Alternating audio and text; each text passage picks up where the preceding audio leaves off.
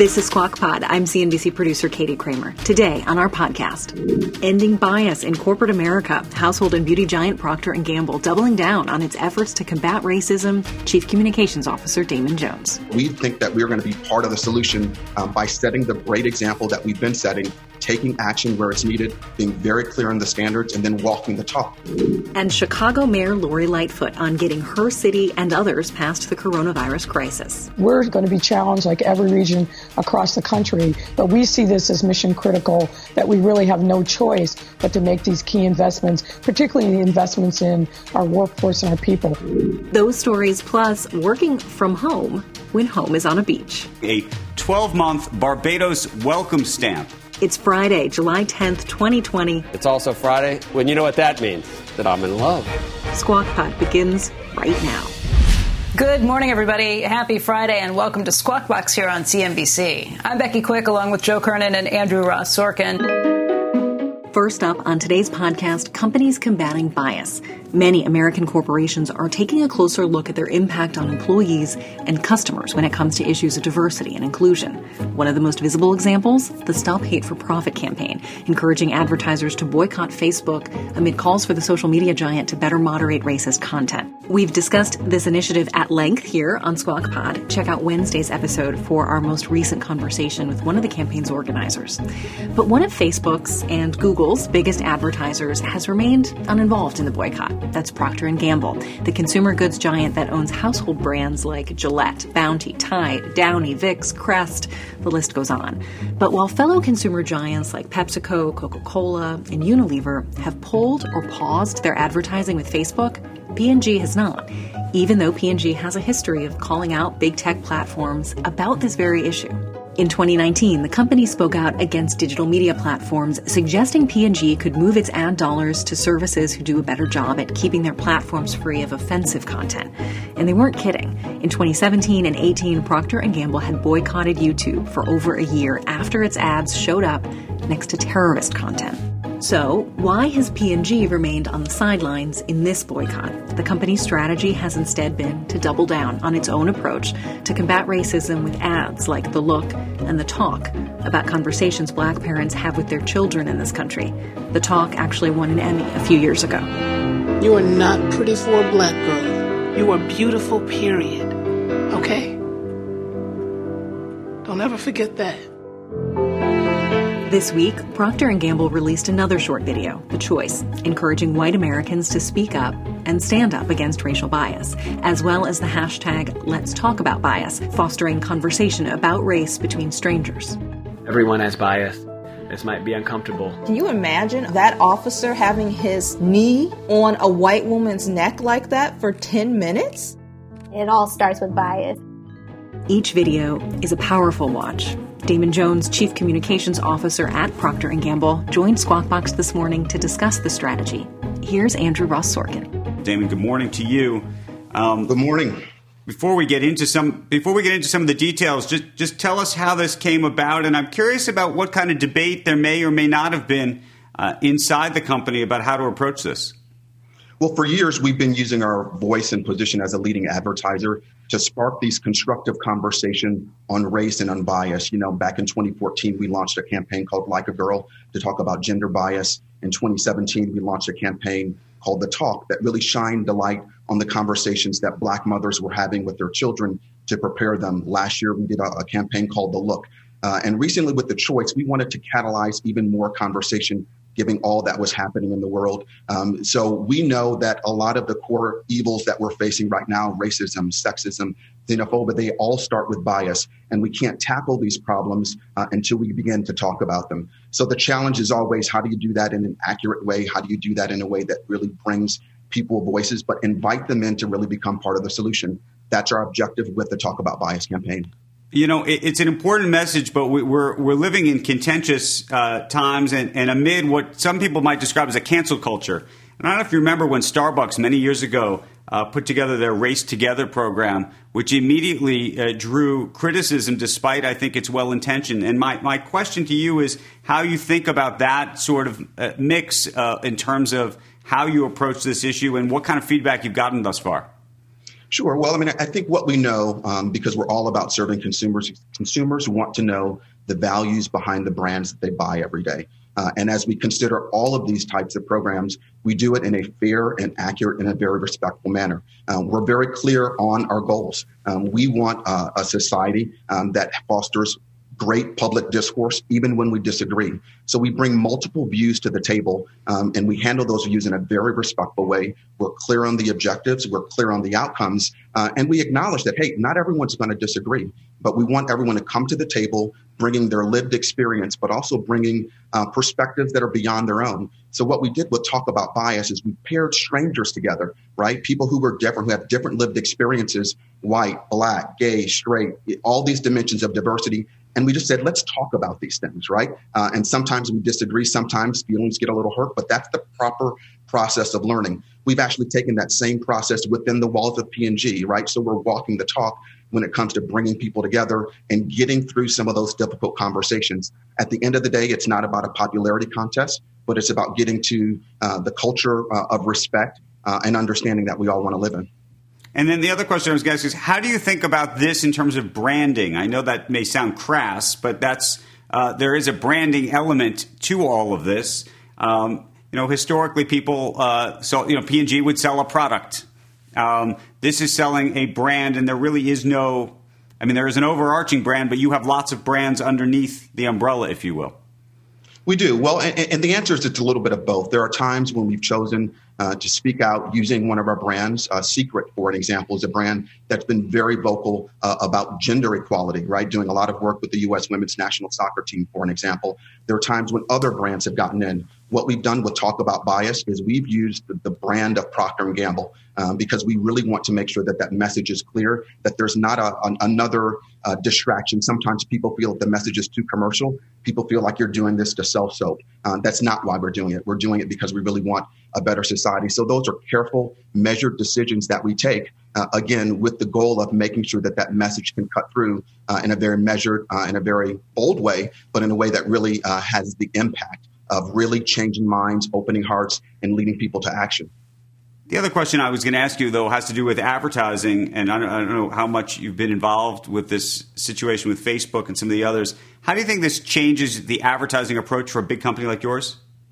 Well, I think we've been clear on the standards of advertising everywhere we want, right? We're not going to step in and advertise where there's hateful, denigrating, or derogatory comment. But the higher level objective for us is the accurate and the respectful portrayal of all people.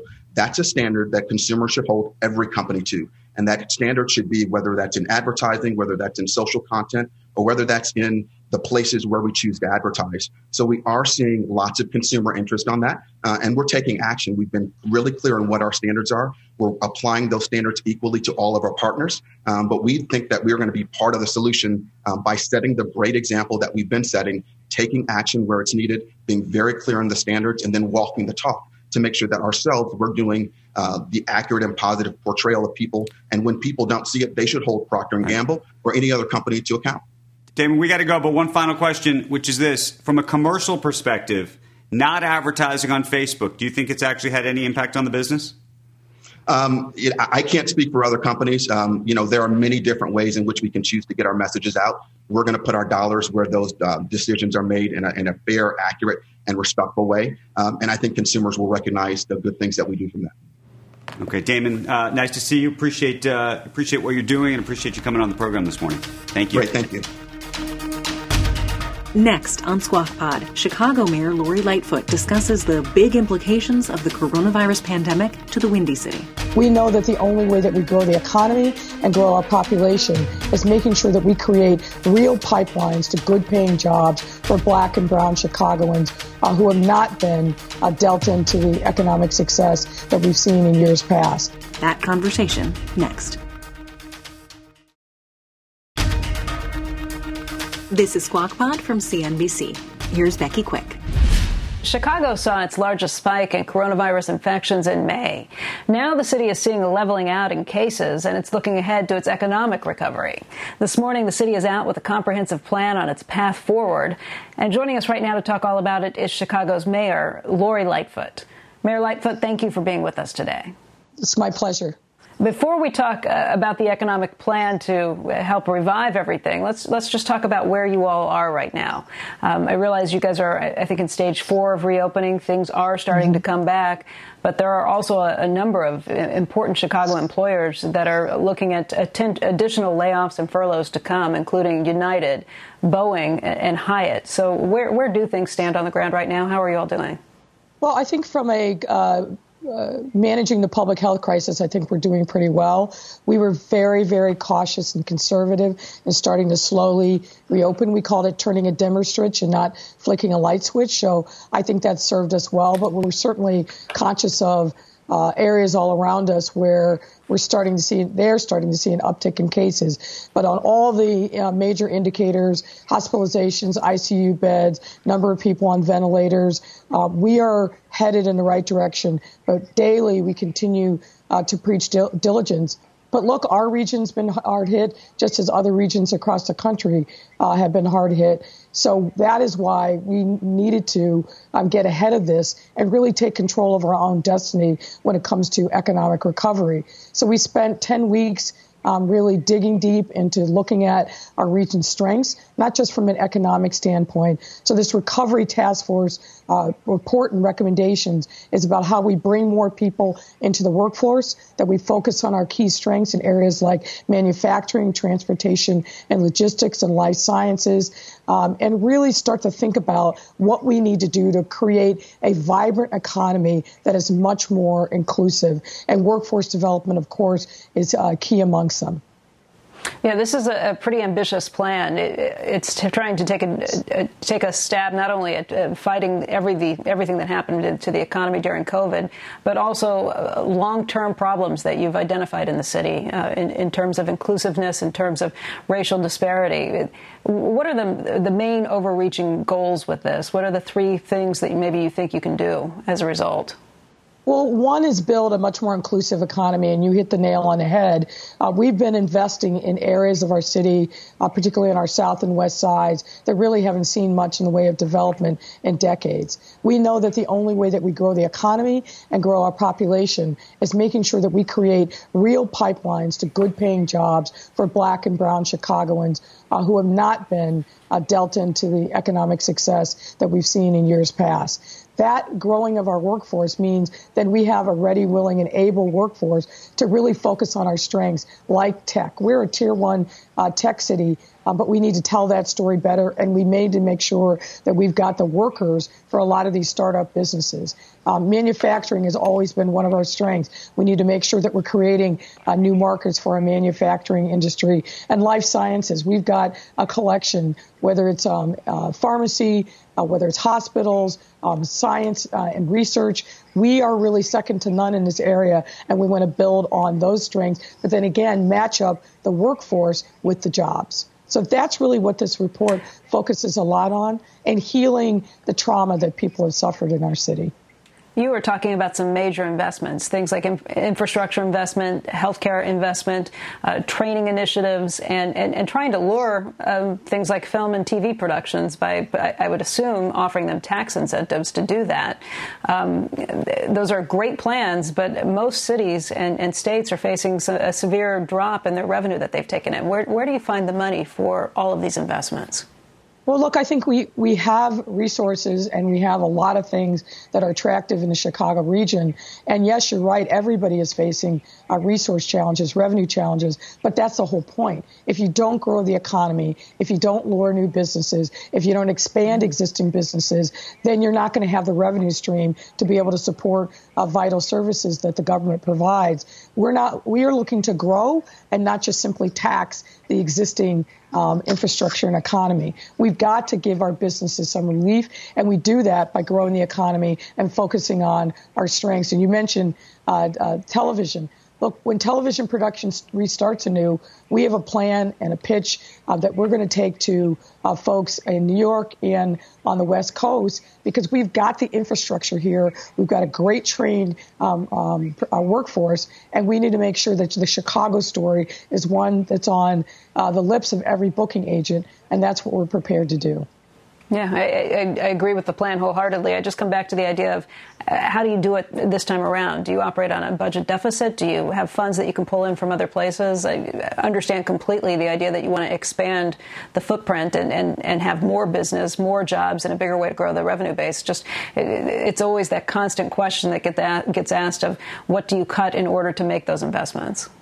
Well, I think we make the investments, and we've been fortunate enough in some of the resources that we have. Look, we're going to be challenged like every region across the country, but we see this as mission critical that we really have no choice but to make these key investments, particularly the investments in our workforce and our people. If we put people back to work by making strategic and smart investments, that is going to help us rebuild our economy and be primed to take advantage of opportunities. I think even with the challenges that there are with businesses really of reevaluating their priorities, they're going to still be making decisions about where and how they invest. We've already seen a lot of companies saying we're going to make strategic investments here and there. We want Chicago to be at the top of the list when those companies make the investments. So this is, as I said before, really about taking our own destiny into our hands, not waiting for the market to do its work on us, but really trying to control and shape the market and the narrative and build on Chicago's strengths. You know, we've watched this play out as states have kind of tried to lure businesses away from each other over years. And lately it seems like Florida and Texas have done a lot of the winning on that. They have not only talked about how they have the Sun Belt, how they have a lifestyle there, but the big issue to try and lure businesses has been taxes. Is that something that you can talk to these companies about, too? Illinois has had a difficult situation for a long time. Can you change that sort of narrative? Well, I think we can change that narrative, but the businesses that I've been talking to and the companies that we've been trying to lure, the first issue on their minds right now is where are you in the cycle of COVID? What have you done to protect the local workers and businesses? And how have you been a partner with them in creating opportunities even in these difficult times? And I think we've got a great story to tell here in Chicago. If you look at us and you compare us to every other major city in the country, we're trending in the right direction, meaning cases going down, deaths going down, hospitalizations going down. We've got a great public health infrastructure. That is a key selling point in this economy right now. Mayor Lightfoot, what has surprised you the most over the last several months as we've gone through this COVID experience? And what changes do you think are here to stay? Not temporary changes, but permanent changes in the way people work and in the way companies do business? Well, look, I think what I've heard from a lot of CEOs is we didn't think we could telework. We didn't think we could be flexible in the way that we manage our workforce. And what they've discovered is, in fact, they can. And actually, productivity has gone up in the way that they've managed a lot of these difficult decisions. So we want to make sure that we're supportive of that work. And if you look at our Recovery Task Force report, this is really driven by conversations and meetings and collaboration with businesses of every sector, not-for-profit organizations. So really thinking holistically about what drives our economy and how we get the workforce back to work. What do we do to make sure that they are being able to work safely and smartly in a time where COVID is still very much part of our presence?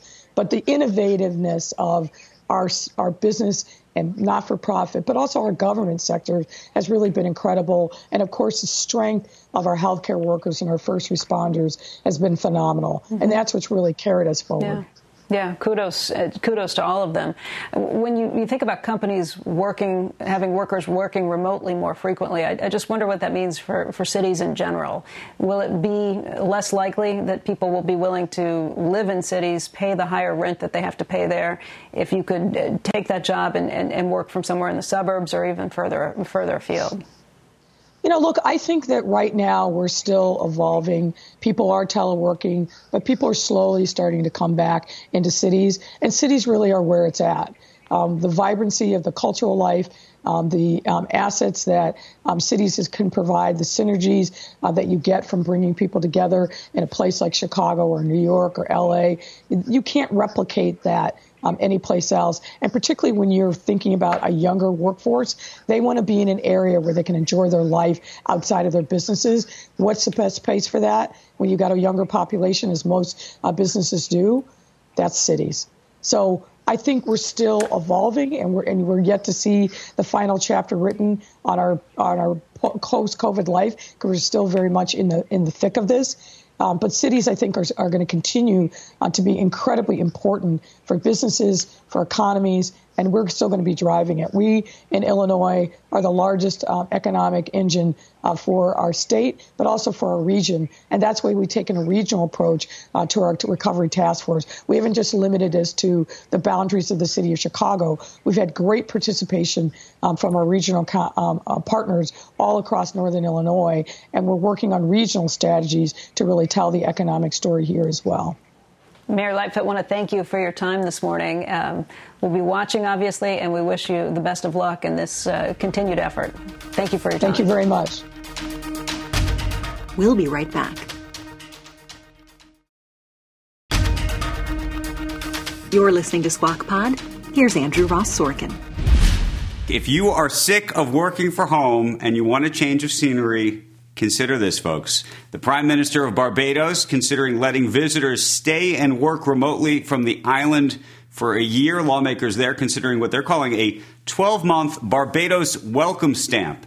It would seek to help replace lost tourism revenue. There have been 98 confirmed cases of COVID-19 in Barbados. The island has been relaxing restrictions and has lifted curfews. I have been trying, Joe, I know you'll say it's cynical, to find the tax rate in Barbados, and for the tax rate for 2020 is about 28%. I don't believe the welcome stamp comes with a tax rebate of any sort, just right. So we're on the same page. Well, he's saying come on down. But they will let you work from there. Right, but is it rent-free? I mean, has he got a bunch of places, like at some Airbnbs, where you can just move in? Or, he's saying come down. What does it actually include? Yeah, I can go to Barbados anytime I want, I think, as long as I can pay for the hotel. But you can't, well... I think sort of like the United States, you can't just come work in Barbados. Can't work. Okay, so that's the... I think you just can't willy-nilly show up and do whatever so you want. So it's still going to be costly. I think you go on vacation there. Yeah, you get a tourist visa, but I think that they're giving you a longer one. That's the... there are a lot of states that wouldn't take you from the United States. You know, there are states within the United States that don't want people. So the idea that they're saying, come on down, we welcome you, that's different in itself, too. Right, but I think it's, who's come down. It's only 2,000 Better a night. yet, guys. Huh? I'm getting more information. So here's the deal. Yeah. Yeah, yes. The Who's tax rate is only 12.5% on taxable income, but that's actually, if it's under 50,000 Barbados dollars. If it's over 50,000, then it's at 28.5%. Just so everybody's clear, residential rental income is taxed at 15%. New York City is not going to let go of that income, even if you're not there. Right, it sounds like they are fighting people already who are working in the Hamptons and the rest. So you're going to pay the New York City taxes you normally do, and then you can pay 12.5% in Barbados too, because that's going to be a big fight. There are so many of us who aren't working in New York and haven't been for months, and we're still paying New York City and state taxes. Right. Right, and it'd be expensive to live in Barbados. It's expensive unless you're living in the center of the island or something. Yeah. I don't know. I'm not. I think we just are stuck. You're not sold. No, let's stay here. This is going to be I'd love to hear more about this, though. This is going to be a fight between all these municipalities, these cities that no longer have all the workers in them. And, there's cities everywhere where people are working out in the suburbs, not in the city limits, maybe not in the state limits anymore. And that's going to be an interesting case study to see what happens. The whole movement of the millennials to the city, and then I guess they eventually move out when they have kids. But that's all been it's up in the air now. The allure and the attraction of the urban environment. With COVID, it changed everything. Yep. So you wonder about bedroom communities. Wouldn't the real estate be going up? And I would just think that if you're near a train station, huh? It's wild the prices that are going on. I'm up in Connecticut, and you're just watching the real estate prices just go up and up and up and up and up. Is that true? It's something. Yeah. Yeah. Same thing in New Jersey. True. Meantime, I'll be returning on the show from Barbados because you could be anywhere. Joe, still chuckling a little bit about football and why we care this time around. Yeah, anything. Not the Ivies? No, but anything I see. This morning was Eric Chemi, and so they're cardboard cutouts of fans. I saw that too. Then I realized I wanted one when I saw it. I realized out in Englewood Cliffs they do have that full size cardboard cutout of me. So then I was thinking, if like next week, if I don't feel like being here someday, I might just put it right here and just have a sound, just have something on a loop. Less taxes, less government, more, a welcome respite. Plus, they got sound. They got sound. They're going to pipe in sounds like the Tesla. The motors. They're going to. Yeah, I saw that. They're going to pipe in fans cheering. And I read this stuff, and we just go, I want to cut out. We go, oh, this makes sense. Put an entire stadium full of cardboard cutouts. People like that. Yes. But you know what? And we all go, yeah, that makes sense. People would do it. I know, but people would do it because I was thinking the camera would go in on the crowd and you could see, hey, there I am. There's Mom. I was watching that thinking people are definitely going to want to do this. But this has been a slow bleed to where we accept anything. If someone a year ago said that the stadiums are going to be full of cardboard cutouts with piped in, we would have never believed any of this stuff, would we? I mean, now it's just, okay. Tells you how far we've come. Sounds good. Yeah, how far we've come or how much we've, I guess, lost. We just accept anything now. Anyway, but we digress. That's Squawk Pod for today and for another week. Thank you for listening. Squawk Box is hosted by Joe Kernan, Becky Quick, and Andrew Ross Sorkin. Tune in weekday mornings on CNBC at 6 a.m. Eastern. Subscribe anytime to Squawk Pod. And if you like what you hear, please leave us a rating or review on Apple Podcasts. If you'd be so kind. We'll meet you back here on Monday. Have a good weekend.